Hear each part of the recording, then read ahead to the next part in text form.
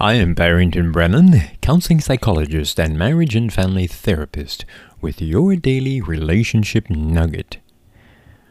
In this podcast, I continue with part 2 of the topic, the good and the bad with social media.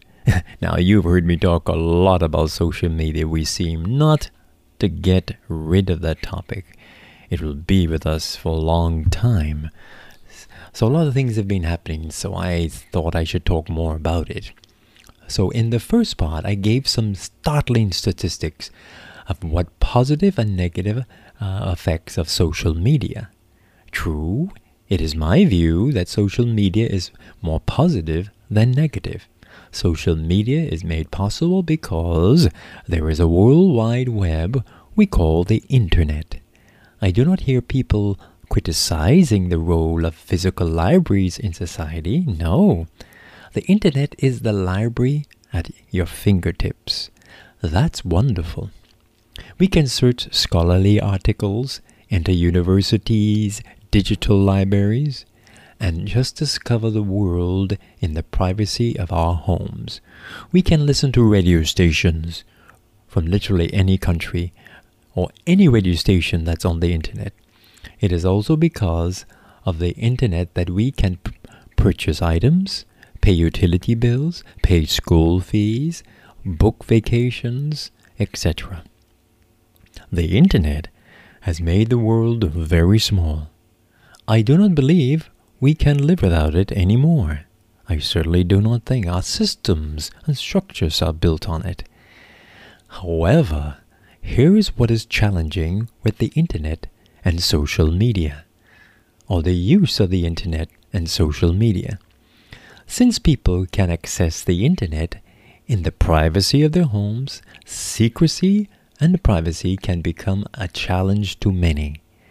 When these two components are combined with the lack of self-discipline and guidance, there is a high risk of dysfunction, addiction, and social imbalance. Another challenge for some is the portability of the Internet. With a handheld gadget like the iPhone, smartphone, and all those gadgets, and the availability, and I would hasten to say the free availability of Wi-Fi and also phone data, an individual can really hide a crippling secret for a very long time. Sending nude pictures of yourself to a secret lover, or sexting, and so forth. Many relationships end because a partner found inappropriate texts or photos on his or her partner's handheld gadget. Then there is even a more powerful culprit at play. In my 2017 article entitled, "Those Annoying Cell Phones Are Still in the Way," I stated, there is a chemical produced in the brain called dopamine, which some experts believe is the culprit. Writer Arpin Roy, in his article, "Why Are People So Attached to Their Cell Phones or Smartphones?" share about this chemical and how it impacts us. He writes, "Dopamine, a feel-good chemical, is a neurotransmitter in our brain, which allows critical or more mental physical function, play an important role in reward-seeking behavior. Dopamine motivates you to seek pleasure-giving rewards like food, sex, and even, in some cases, drugs." End of quote. Have you noticed when on social media platforms like Facebook or Twitter, one can scroll down for an unlimited time, even upon hours viewing the photos or reading information? Have you noticed that? Each time the hand swipes the gadget to go down, more dopamine is released, giving that urge to stay there and the feeling that you are doing something right and pleasurable for you. What is social media addiction? In the article by Gina Hillard entitled, "What is Social Media Addiction?" she states, social media addiction is a behavior or behavioral addiction that is characterized as being overly concerned about social media, driven by an uncomfortable urge to log on to or use social media, and devoting so much time and effort to social media that it impairs other important life areas. And say that social media addiction can be similar to any other substance abuse addiction. There can be a preoccupation with social media and withdrawal symptoms like unpleasant feelings when social media is restricted or is stopped. Here is one revealing quote by Jenny Hillard.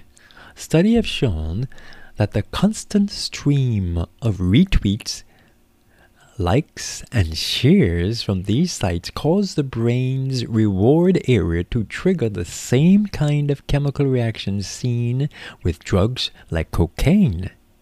Wow.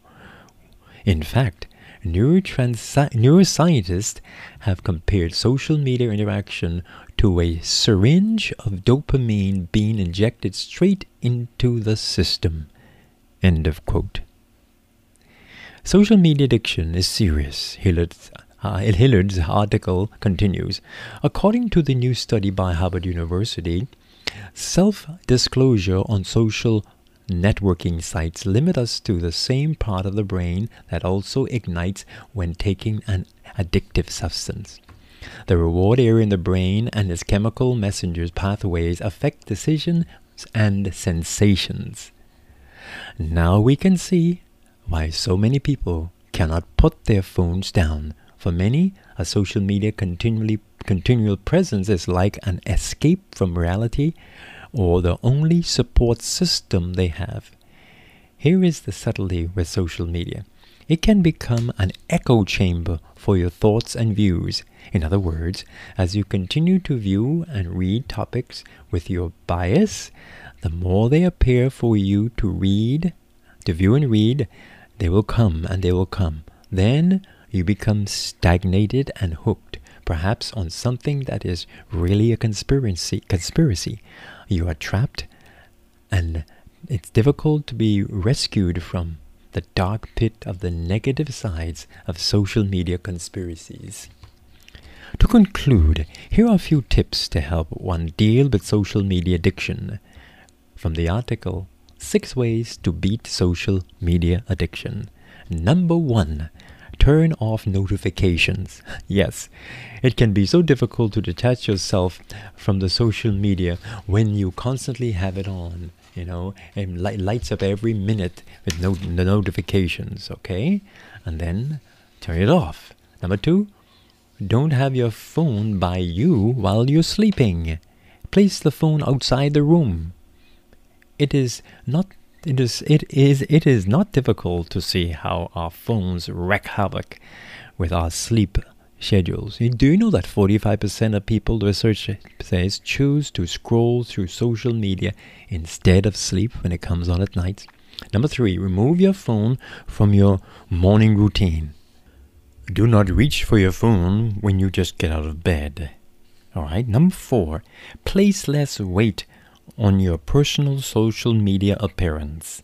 Here is the quote. One of the big signs of social media addiction is that you spend a lot of time overthinking and overplanning your posts. This causes anxiety and stress.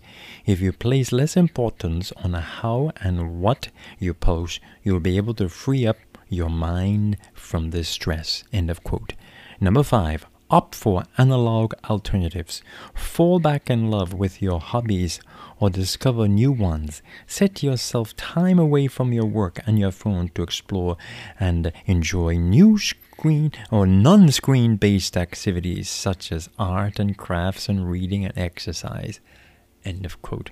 And number 6, digital detox. The best thing to do is to learn to live without it. You have been listening to your daily relationship nugget. I am Barrington Brennan, keeping a smile on your heart.